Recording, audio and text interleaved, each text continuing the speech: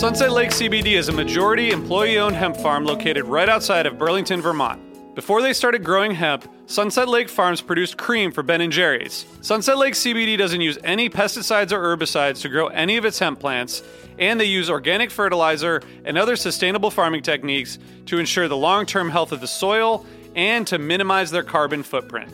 So like all of us, my days are really stressful. By the end of the night, my kids are in bed, I'm taking a minute to chill, but I'm still unwinding. I recently started using the Relax gummies infused with CBD isolate, reishi mushroom extract, and ashwagandha root extract. I'm really glad I tried these because they really helped me get ready for a good night of sleep, and I really think I sleep better, so I'd highly recommend it. So check out Sunset Lake CBD today at sunsetlakecbd.com and use the code HFPOD for 20% off your order. That's sunsetlakecbd.com and use the code HFPOD for 20% off your order. Farmer-owned, Vermont-grown, Sunset Lake CBD.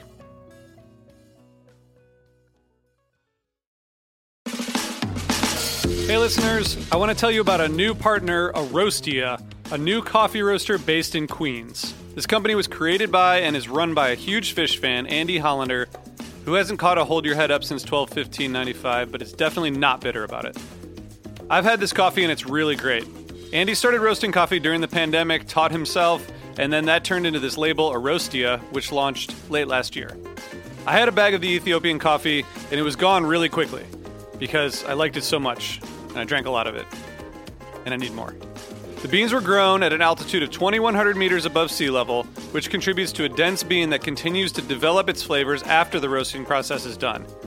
The tasting notes include apple, raisin, and caramel, and there are more coffees coming very soon. So support this fan-owned business and try the coffee today. And for Osiris listeners, there's a 10% discount code on the site. Use the code OSIRIS at checkout for 10% off your order. And stay tuned for the launch of a coffee subscription. You can order and sign up for the mailing list at arostia.com. That's AROASTIA.com. And you can find Arostia on Instagram and Facebook. Thanks, Arostia.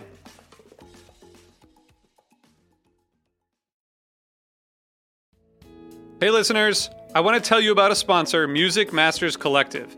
They're a nonprofit organization that produces unique music events, providing opportunities for fans and artists to meet and collaborate in an inspired and creative atmosphere. Every week, they host different events, all with the opportunity to learn from world-class musicians like Oteil Burbridge, Trouble No More, former members of the band, Milk Carton Kids, Nikki Glaspie, Bill Frisell, Sean Colvin, and many more. This June, join the Fab Four, Joan Osborne, John Sebastian, Marshall Crenshaw, and a great group of faculty for the debut of Magical Mystery Camp. This all-inclusive, once-in-a-lifetime music vacation experience in the heart of the Catskills will be packed with nightly performances, workshops, speakers, song circles, open mics, and a lot more. If you're a performing musician at any level, bring your instrument. If you're a music lover, bring your good spirit. It's an amazing experience for individuals, friends, and couples alike. Registration is open, spots are filling up, so check it out soon. And scholarships are available. Check out magicalmysterycamp.com/helpingfriendly to learn more. Osiris.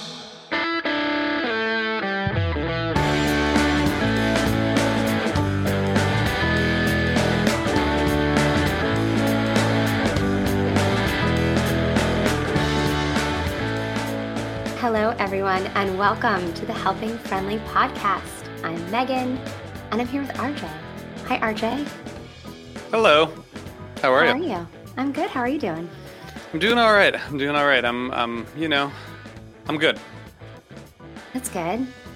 You wrangled your kids. You're ready to go? Yeah, there's a lot of kid wrangling. My wife's at work at her office today, so I'm sort of like, I had to get the kids from the bus, and then my daughter had a friend come over, so there are 4 kids in there. And to be honest, the main reason that I almost was late is that I was folding laundry.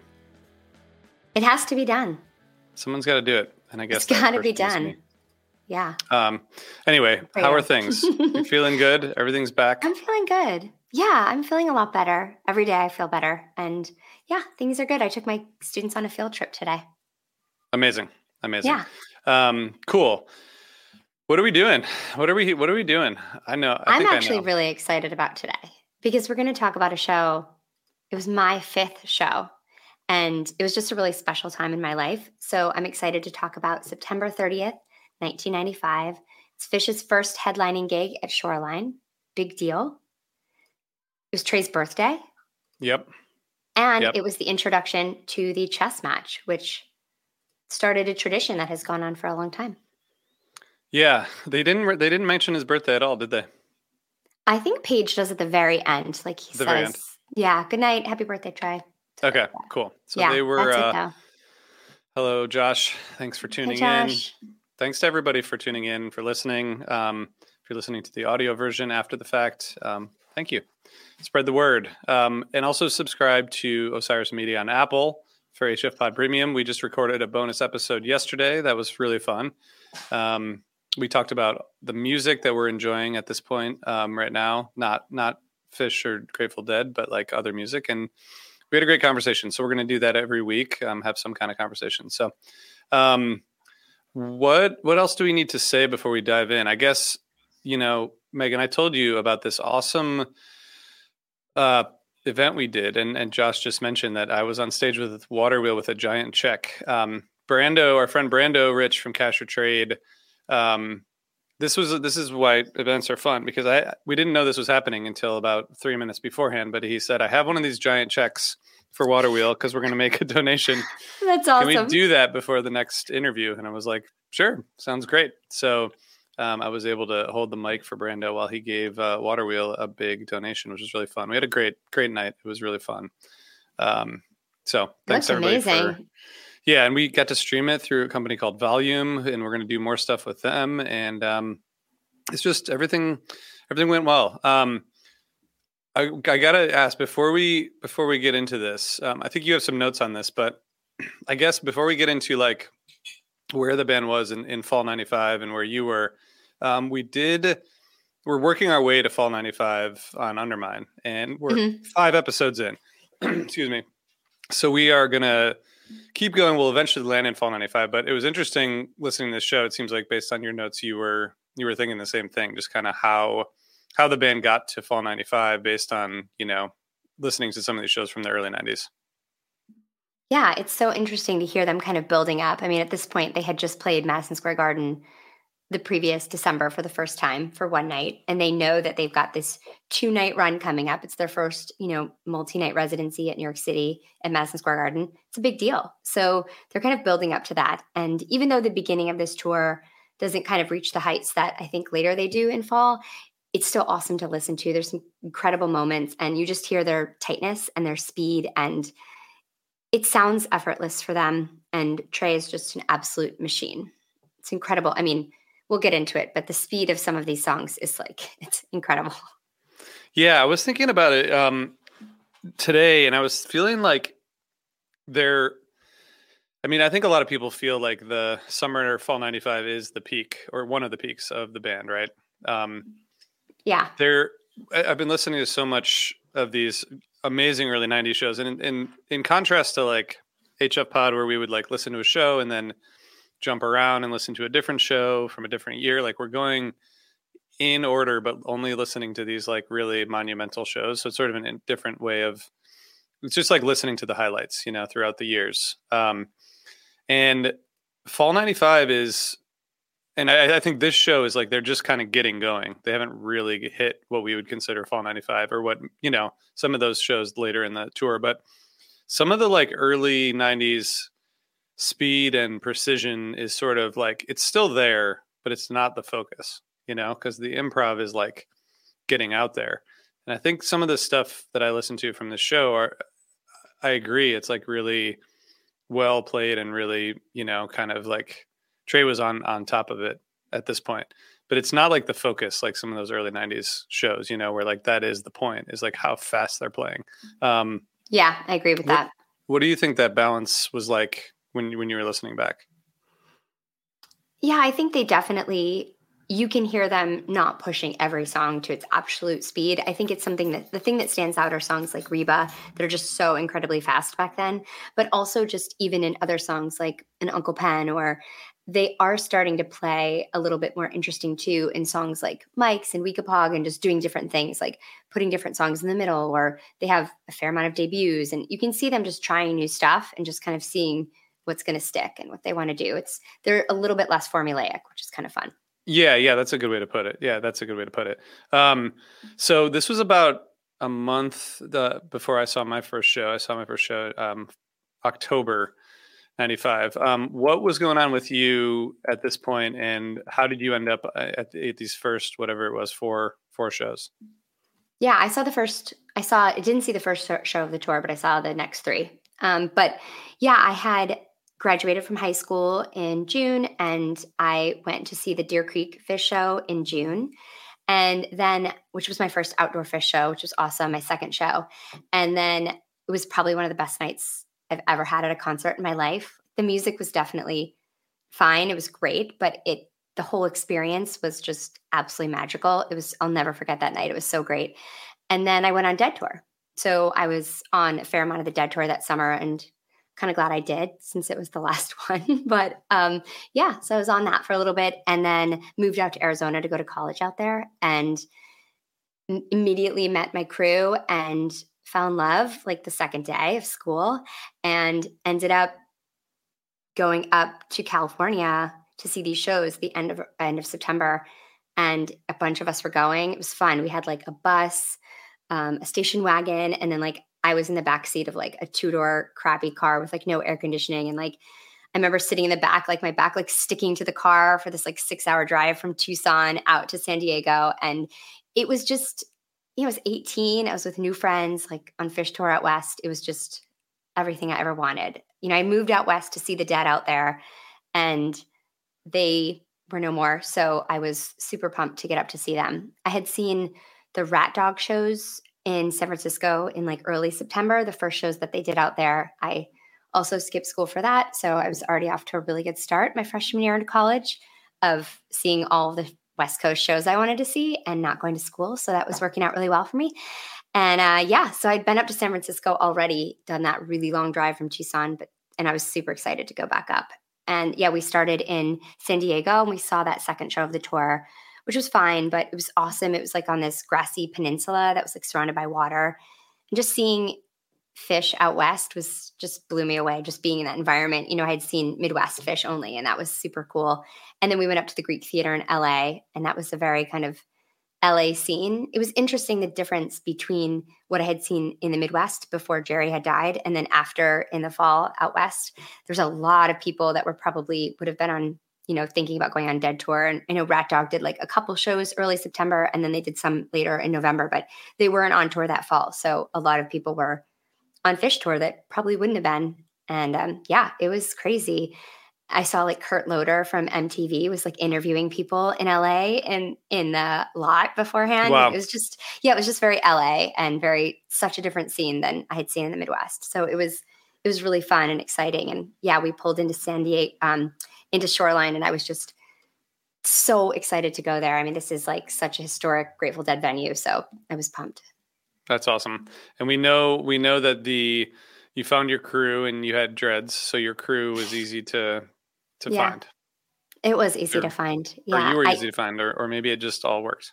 We found each other, Yeah. Actually, the way that we found each other is kind of funny, is that someone who would become my very good friend was helping move mattresses into freshman dorms, and he sold us some fake hash.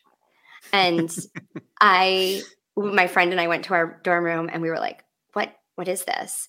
And so we went and found him, and he was like, okay, you're cool. Do you want to come to a party tonight? Wow. So that's how I met my friends. Yeah. Wow. I guess I passed the test. Yeah. That's amazing. Well, okay. So we should get into the show, but do we need to do a quick? You sure you don't want me to just tell stories the whole time, RJ? Well, no, I want you to tell stories, but I want you to tell me stories in the context of this show also. It seems fair. Should we talk about Section 119 before we get into the show? Yeah, I'll talk about Section 119 any day. Okay. All right. Okay. But before you do that, can I just tell you that I mentioned before, which is very, very interesting for everyone, that I was folding my laundry right before. Yeah. Well, folding laundry for my whole family of 5 people. And I have like a bunch of Section 119 shirts that I had to fold because I wore them last week because I wear my Section 119 shirts all the time. But that's not the ad. But it should be, because that really is a good ad. And it could be. Yeah, Section 119 is the best.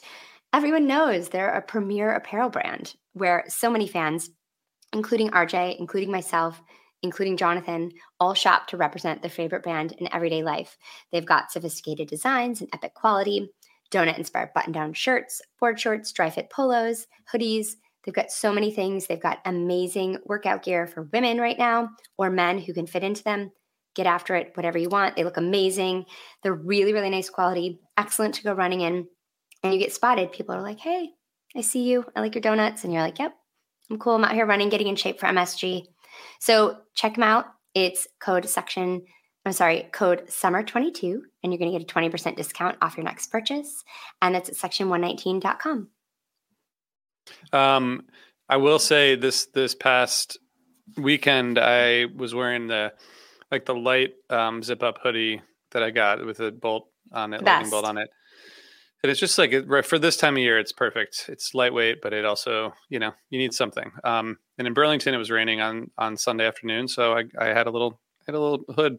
It's perfect. So our friend Drew just tweeted, because I said we were talking about this show, and I think he echoes a lot of the feelings about this kind of first run. And I know they were different for you because you were there, but basically what he said is the beginning of the fall tour is brutal compared to the rest of the year. And I think that's that is definitely a common feeling for sure. Right. Yeah. Well, they were repeating a lot of songs, and the jamming wasn't quite there, but I actually do think I remember collecting these tapes, first of all, because it was the first tour where I was collecting tapes while I was actually seeing the band, so it was really fun to and by then I think the tape trading thing had progressed to where I could get tapes within a week, and you could get them. I probably had this before I went to see Phish for the first time, and I listened to all of them because they were new and I wanted to listen to them, but I rarely go back to these shows. But I remember getting this tape, and it was, Shoreline, like you said, historic venue, but I think these shows are extremely overlooked. So I think I want to hear your perspective on the show. And also I think there's something really interesting that happens in this show, but we can talk about that later. So what, when you're looking back on it, what about set one? What sticks out to you?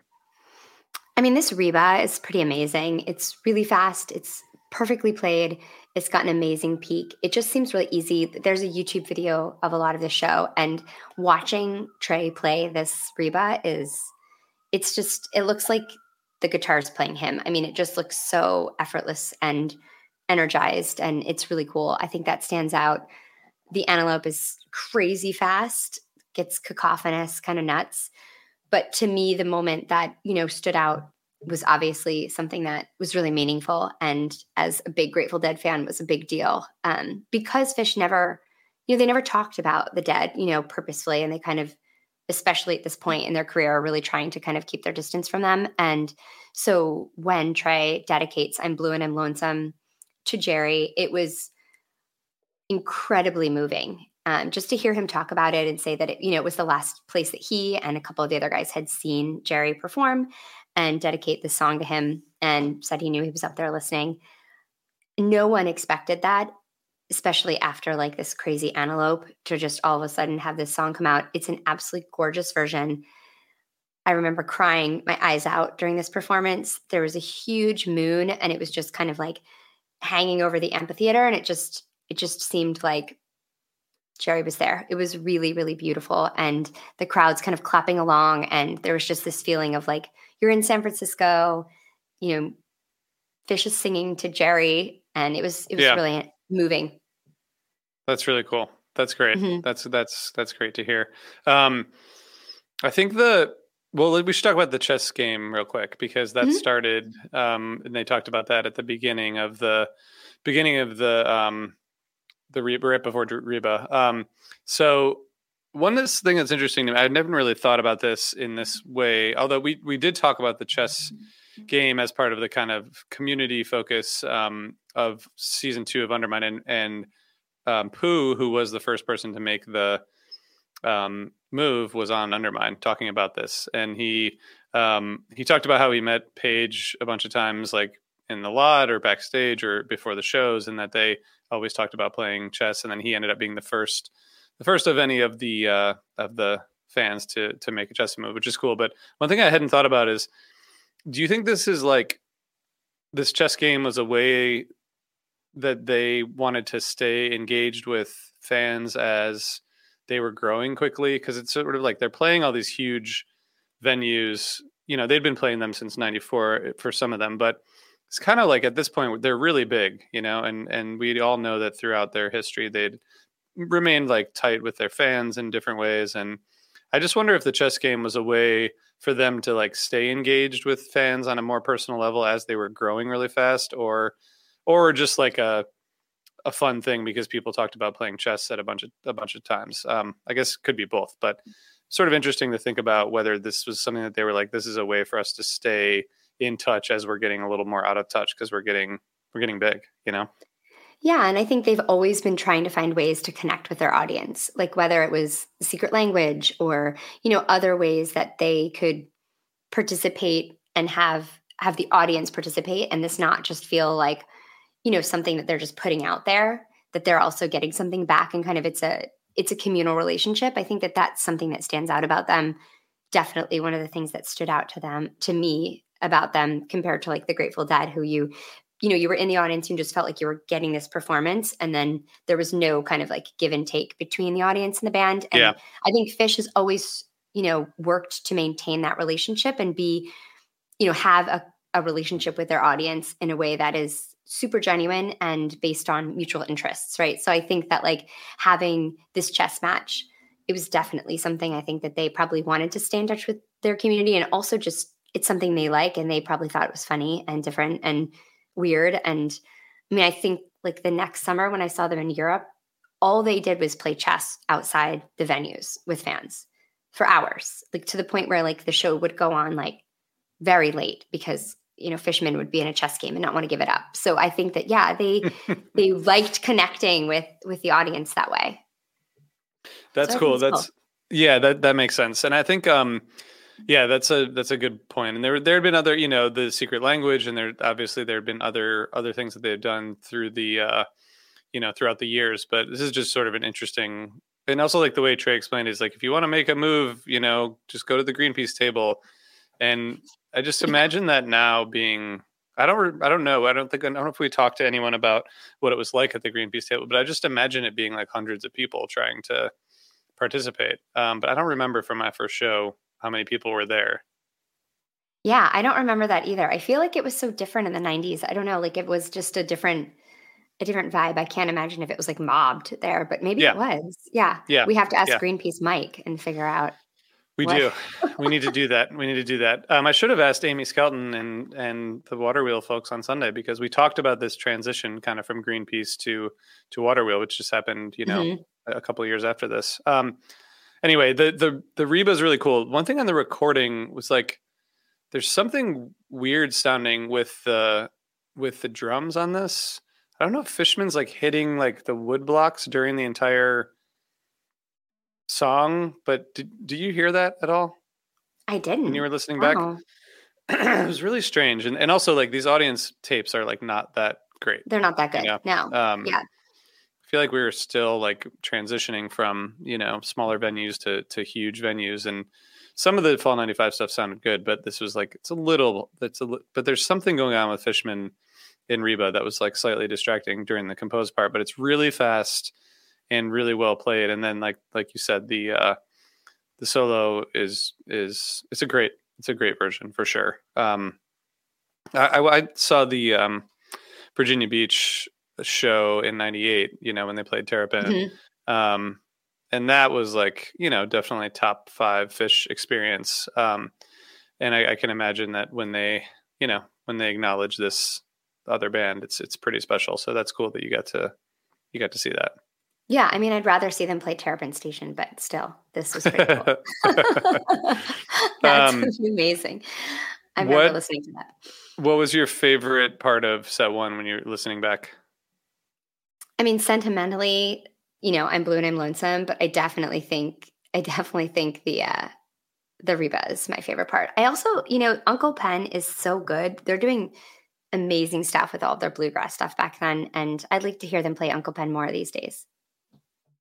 Yeah, that's a good point. And I think everyone who's listening knows that, the fall 94, they had this whole acoustic kind of setup that they were doing, and, inspired by playing with Bela Fleck and Del McCoury. And we've heard Ronnie McCoury tell stories about that on various podcasts and interviews. It's pretty cool that they were still keeping it going at this point, Yeah, definitely. So, okay. I think the Antelope is kind of like the fall 95. The 95 Antelopes are just amazing. Yeah. That was just a really good, it's not like super extensive, but they weren't like, it was 11 minutes, but they played so fast and so well that like 11 minutes is enough time, Yeah. I mean, these Antelopes just whipped people into a total frenzy back then. They were so high energy that they were just absolutely like commanding to watch. Yeah. Yeah. And Josh says, bring Uncle Pen back. Uncle Pen has not been played since Baker's Dozen, which is kind of amazing to me. I've only seen it twice, I think. I saw it at my first show in 95 and then once in 2009, and that's it. Yeah, I don't think I've seen it very much either. No, I haven't seen it that much either. It's been paid like more than 200 times, but it's hard to catch. It's been hard to catch. If you saw a show in 94, you were, that's probably the most likely time to see it, right? Yeah, I've seen it 4 times. Yeah. Okay. Bring it back. I agree. I would be interested to hear what it would sound like these days. All right. I know. I think we're going to... Might not be that fast. It might not be that fast, but it might be really cool. It'd be very spirited. Okay. We're going to get into set 2, but first I want to tell you all about our friends at Sunset Lake CBD. Sunset Lake CBD came to the show at Nectar's and they set up a table. They were giving out samples. Our friend Sai, who works there, he had a good time, and I hope the people who were there got to experience Sunset Lake CBD. But their line of smokable hemp products are for the old deadhead or the young fish fan like Megan, who might be searching for a mellow body high. Smoking CBD has all the benefits of high THC cannabis without the side effects that some people might experience. I don't experience that many side effects from cannabis, but I know people do. But I also think that, CBD is great and Sunset Lake is great. The other day, I think last week after I was traveling a bunch on different time zones, I woke up at like 3 a.m. and just sort of like I was just like awake and I was like, shit, what am I going to do? So I ate 2 Sunset Lake CBD gummies and then I went back to sleep until 8. It was amazing. So it works. I'm telling you guys. And are you keeping them next to your bed now? They're in the bathroom. They're in the bathroom. Okay, that's close enough. They're close enough. But they have 9 different strains from this year's harvest. All the flowers grown, cured, and trimmed by Sunset Lake CBD farmers, and they bring the Sunset Lake CBD directly from their farm to your door. And for those of you who are watching, just got visitors during the Sunset Lake CBD ad. They're too young to use Sunset Lake CBD, but check out Sunset Lake CBD at sunsetlakecbd.com and use the code HFPod for 20% off all products. Yay, Sunset Lake. It's the best. I have really gotten into their sleep gummies, and they're just the best because they have melatonin in them. So they're just absolutely perfectly formulated to just help you go to sleep at night. Yeah. I like to take them like after the weekend when I just need to like get a really good night's sleep. Yeah. I definitely recommend. Yeah, the nighttime ones with melatonin are good. I like to take melatonin anyway, so like it's why not do both? It's perfect. Anti-inflammatory too. So all right, Megan, do you remember the set break of this show? Do you remember what was going on heading into the second set? No, I think I may have been in an altered state, a very altered state during this set break, but I remember being really excited to be there, and everyone was just talking about the first set and especially about this dedication to Jerry. It was a beautiful night in San Francisco from what I can remember, and we were just excited to kick it off with the second set. So I was really, really excited to start off with Runaway Jim, which is such a great set opener always. And at the beginning, Trey makes a comment about how they're using the Portuguese defense and they're going to crush the audience, and that they're not scared. And I mean, they do go on to win this match, right? Don't they win it at New Year's? I think so. I think they did Mm-hmm. win. They seem like they were pretty into chess. Although I'm sure a lot of fans were too. But I agree that Runaway Jim is like, it kind of is Fall 95. That and Yeah. AC/DC Bag, which opened the first show I saw. It's just such a great way to kick off a set. I wish they would open more sets with Runaway Jim, even if they're short. Yeah, I think I saw We one don't in hear like them that much. Charlotte 2019 or something, and it was so fun just to start the second set. I remember I was like seeing friends and I heard it, and that's when you like run back to your spot because you're like, yes. But this Yeah. one's good. It's like you can hear them almost like Trey's almost like scratching a little bit. It's like he's doing this little scratching Mm-hmm. sound, and the jam has an awesome peak. It's fun. Yeah, it's really good. I like the way that this set starts to unfold. The I wonder when the last time they opened up a first set with Runaway Jim. I think it's been a little while. I'm going to look right now. Okay, it's Yeah. 2015. August. Wow. August Mhm. 1st, 2015 was the last first set opener. They did a second set opener in 2019 in Charlotte. That's the one you're talking about, I think. Mhm. Yeah, Yeah. but come on, guys, it's okay. Like, just go ahead and open with it. Maybe they will. Maybe they will. So the fog that surrounds, which is a totally different kind of thing than used to happen. I really want to talk about the Mike song, but what else before the mics? Well, the Fog That Surrounds is pretty cool because they only played it 8 times, right? I saw 3 of them. They played 2 in California, I think one like 2 nights before this, and then they played one at one of the last stops on this outdoor stops on this tour in Arizona, at Compton Terrace, a show that I have no memory of. But it's cool because it's just like a reworked taste with different lyrics and Fishman singing it. And then they play it that way through September. And then in mid-October, they bring back Taste with Fog or something they call it, or the Taste That Surrounds, they call it. And fans, I think, call it Tasty Fog. And that's like a little bit of a mashup of both. And then in mid-October, or I mean in July in Amsterdam the next year, they're like announce it. They're like, Taste is back. Fog That Surrounds is over. And it just has a few of the lyrics from Fog That Surrounds. But it's crazy to hear this song kind of go through this evolution.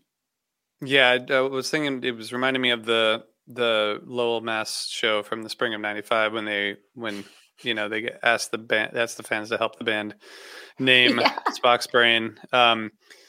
So this Son of a Mule, which I heard like every time I saw Fish in the early days. Same.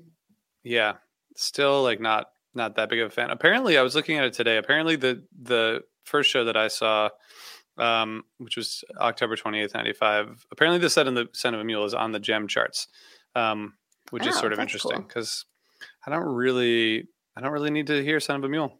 Even if again, it's jammed out, huh?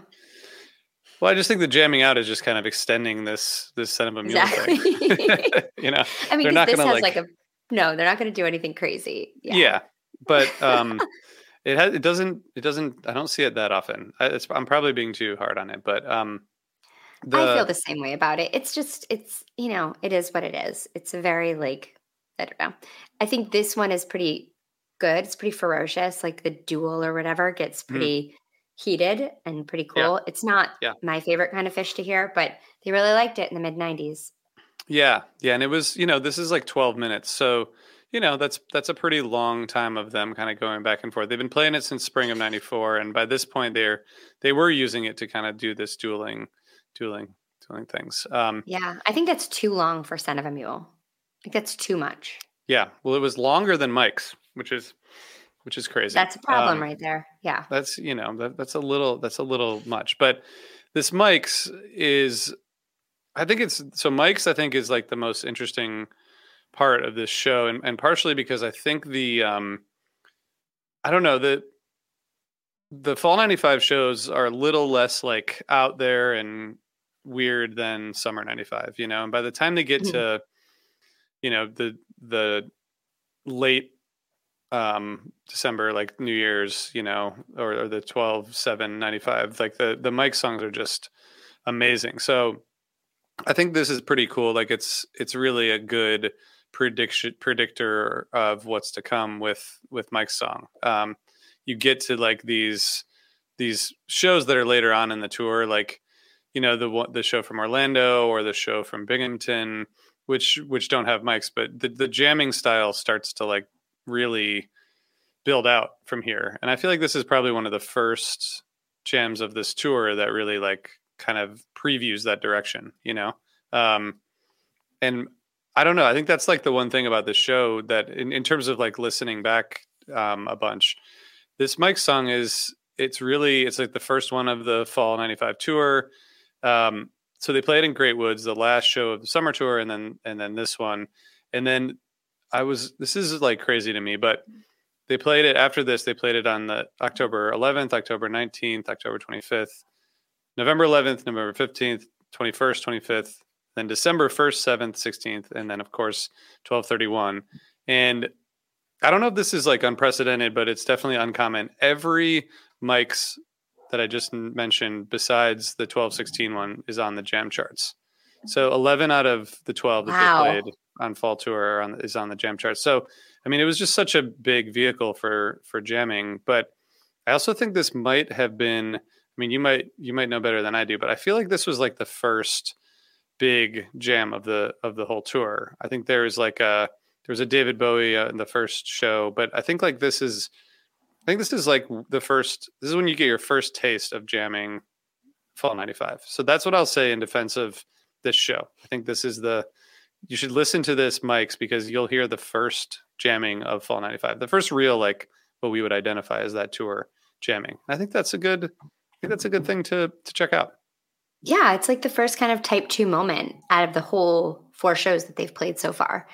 And it's the second jam is amazing. I mean, first when it starts, it's cool because they've got Fishman's doing some like growling in the beginning. He's like, which totally reminded me of what he's been doing with his effects now. He's like, yeah. And he's making all these like growl noises. Yeah, it seemed like they were psyched for it to be. And it was the first in 4 shows. So I think they were excited to dive into it. Yeah, and Mike just sounds amazing. He's just dropping some like really nice bombs right at the beginning. And then that second jam is super menacing. I mean, it's like dark and creepy and like plotting. It just has this like really cool vibe to it. It's almost like you want it to keep going. You want to like them to just like stretch it out more, which is I guess what they'll get to. But it lands beautifully. And I think this is a great Mike's to listen to. That's my one, and I don't mean to tell you that this show that you liked and went to is not good, but I'm just saying for people who think that the beginning of this tour is not good compared with the rest, you got to go back and listen to this because it is the first taste of what we would consider fall 95 jamming. Especially, it reminded me there's a little bit of the reason I brought up the Orlando, the Stash Manteca, and then like the Binghamton jams. Like I don't know, there's something that's like you said, it's sort of dark, but there's also like a melody in there. And it just, I don't know, there's something like really, really cool happening there. And I think what I want to do after this is listen to this one again, then listen to the 12/31 version, which I think a lot of people feels like, I mean, obviously that show is a peak, but also like that version is really great. So I don't know. I had fun like diving into this and trying to figure that out. But they start teasing Keyboard Army before the end of Mike's, right? And it kind of like eventually goes there. It kind of melts. It's really pretty. It just kind of melts out into this like, there's this like creepy kind of like dark sound. And then you hear the keyboards kind of like start to kind of tinkle in. And then they each leave their instruments and head over there. I remember on my set list, because I kept set lists at the time, like during the show, I wrote 4 on keyboards because I didn't know what it was called. I also called Cars, Trucks, Buses Jam because it was only like, this is when they were playing all the Billy Bree stuff and we didn't know what a lot of it was called yet. But yeah, the Keyboard Army is so pretty. I mean, it's only been played 15 times. I saw it twice on that tour, once in San Diego 2 nights before, and then here. And, they play it a bunch this fall and then not again until 2015 at Dick's during the Thank You Encore. So the fact that they brought that out in 2015 is crazy too. It was so, over like Kill Devil Falls or something else, but especially like that's just to me was so shocking. I thought it was gone forever. Yeah, that's true. That's a good point. Mm-hmm. Um, I think I feel like the tapes that I got back in the day, I can look at a 95 fall 95 tape. I think people were labeling it keyboard cavalry. Um, Mm-hmm. maybe because there was like acoustic army also where they were all Mm-hmm. playing acoustic. But I guess I don't know. I wonder what happened with that naming thing because in fall 95 they were also doing the acoustic thing where they, Yeah. where all four of them played acoustic. But that's not really that important. What what No, what but did you it's think of interesting. the rest? What else? What else from this Well, set? I mean, it's pretty cool that this is like the Mike's Groove is the keyboard army is, in the middle there instead of hydrogen or something else. It's pretty cool. I don't know how often they did that, but it's pretty cool to think that they did that. I also love this week of Pog. I think the intro out of keyboard army is super cool. It's just like, it just sounds different. I would recommend you listen to this whole Mike's Groove if you haven't heard it. It's really good. I love this week of Pog. This solo that Trey does is like super soulful over just an insanely fast pace that Fishman's keeping up. I mean, week of Pogs, just like Antelopes in the mid '90s are just races, absolute races, and this one is that way too. So we got the debut of Suspicious Minds, right? Yeah, which was So what was that? What crazy. was that like? It was crazy because the night before, Fishman sang Aerosmith's Crying, and he came out with like a huge scarf tied to the mic and did like a whole like Steven Tyler, like Aerosmith thing. And it was just, that song was huge then.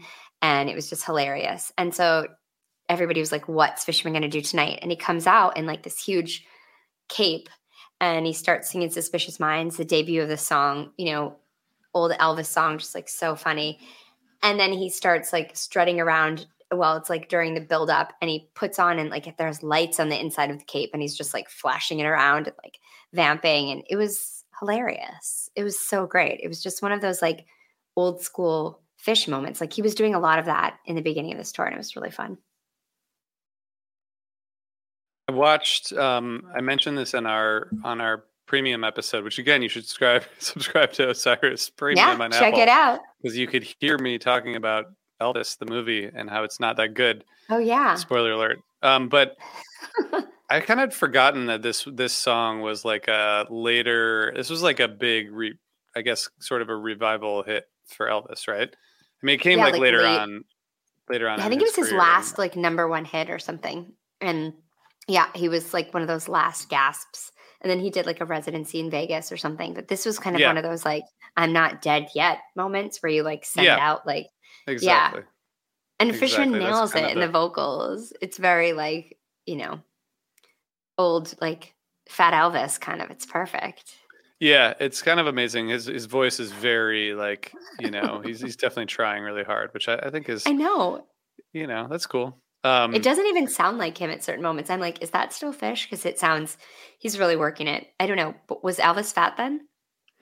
I think he was, yeah. And in the movie they have they don't make him that fat. I don't know how fat he actually was at the end, but I don't think it was good. I don't think it was good.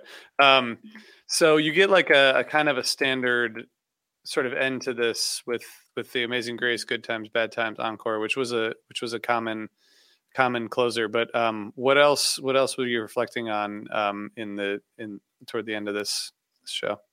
Yeah, I mean, I think they were doing a really good job of setlist construction, like this, like, ending both the first and the second set with kind of like, good rockers like Cavern and, Sample, like just kind of to bring in, a little more normalcy and like just rocking it to it. And then their acapella back then is just incredible. It's so good. They were working on it a lot. Sounds amazing. And then this Good Times is it's just shred. It's so fun and just a great way to end the set. I mean, I think they had a lot of fun during the show. These shows are not, this is the best show of the tour so far. Like if you look at like the ratings and just like the playing and I think setlist construction. But they were repeating songs a lot. They were playing a lot of the Billy Bree stuff. Like I saw so many of the same songs over those 3 nights, but I actually didn't care back then because they were newer to us anyway. And it was just a good time, It's 95. Like, Yeah. What do you have to complain about? I was 18, partying at Fish. Good times. Yeah. You were 18. Good for you. I was, how old was I? I was 16. So I could only really leave for the night and then go back home. That's why I only saw them in the Palace, the first, in 95 and 96. Did you go to that Palace show, either of those? No, because I had moved away from Michigan. Yeah.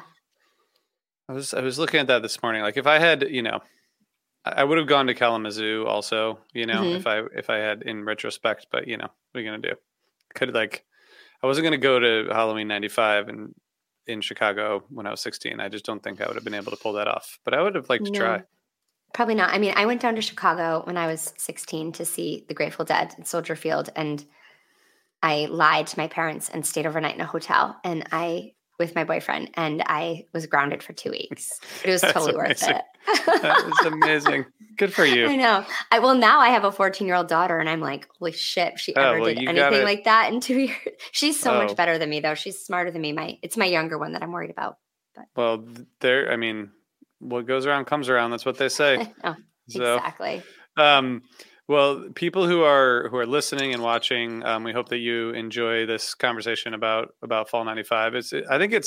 I'm glad you chose this. It was fun to go back to this fall tour without diving straight into the Lincoln show from 1021 or one of the kind of big shows from December, because I think this I think there's some stuff here that people should listen to. So I hope we gave September 95 a little boost here, Yeah. And thanks for, listening to all my stories and humoring me. I probably didn't get all the stories. No, maybe not. But, maybe offline. Or maybe if you come up to me at a show, somebody can come up to me and talk to me about 95, and I'll tell you all my real dirty, dark secrets. Yeah. We'll do that on HF Pod Premium. It's only $4.99 a month. Oh, yeah. Exactly. And you'll get these stories from Megan. True. Is there anything else? I mean, I think this was fun, and thank you for choosing the show. Is there anything else we need to say before we let everyone go back to their day? Well, we want to remind everyone about our friends at Free. So Fans for Racial Equity seeks to build an anti-racist live music scene and promote liberation through racial equality in the world at large by activating the collective power of our community.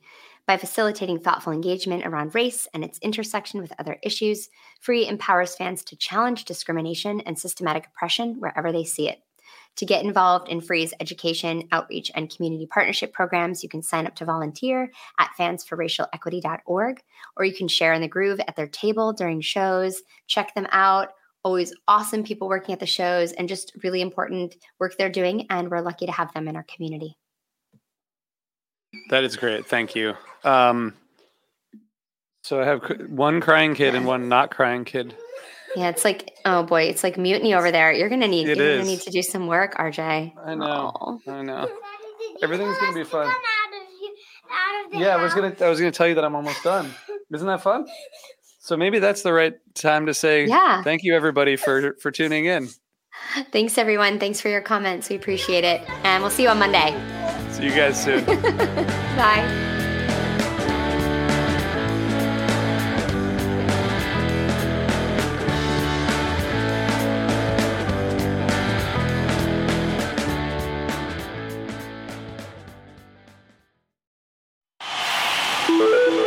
Osiris.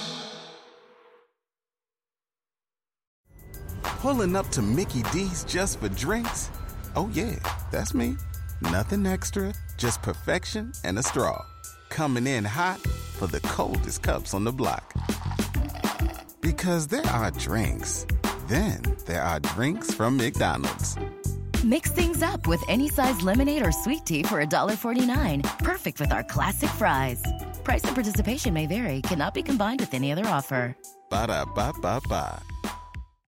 Hi, I'm Dave Gebrow. I threw my career as a licensed hearing instrument specialist in the trash, sold my house, and created the ultimate music obsessives podcast, Discograffiti. Each episode of Discograffiti features an eclectic and wide-ranging slew of cool musicians doing long-form, deep-dive interviews in which we rate either their favorite band's output or their own from 0 to 5 stars. From Mike Watt rating the Minutemen to Terry Kirkman from the Association, Bob Nastanovich on Pavement, Bob Forrest on the Band, Bob Mayer on the Replacements, and Lou Barlow on the Zombies, each new guest swings a hard left into an area you either had no idea you needed to know about or know all about and can't believe you're not alone out there. Coming up, here's who we've got on the program. The Lemon Twigs, Robert Schneider from the Apples in Stereo, the Dedrick siblings from the Free Design, Joel Selvin on mother-murdering superstar drummer Jim Gordon, and a record-breaking 20-hour interview with the great Michelle Phillips about the Mamas and the Papas. You're not going to want to miss it because there's nothing quite like it. Don't let your youth go to waste, lads and ladies. Discograffiti. Subscribe.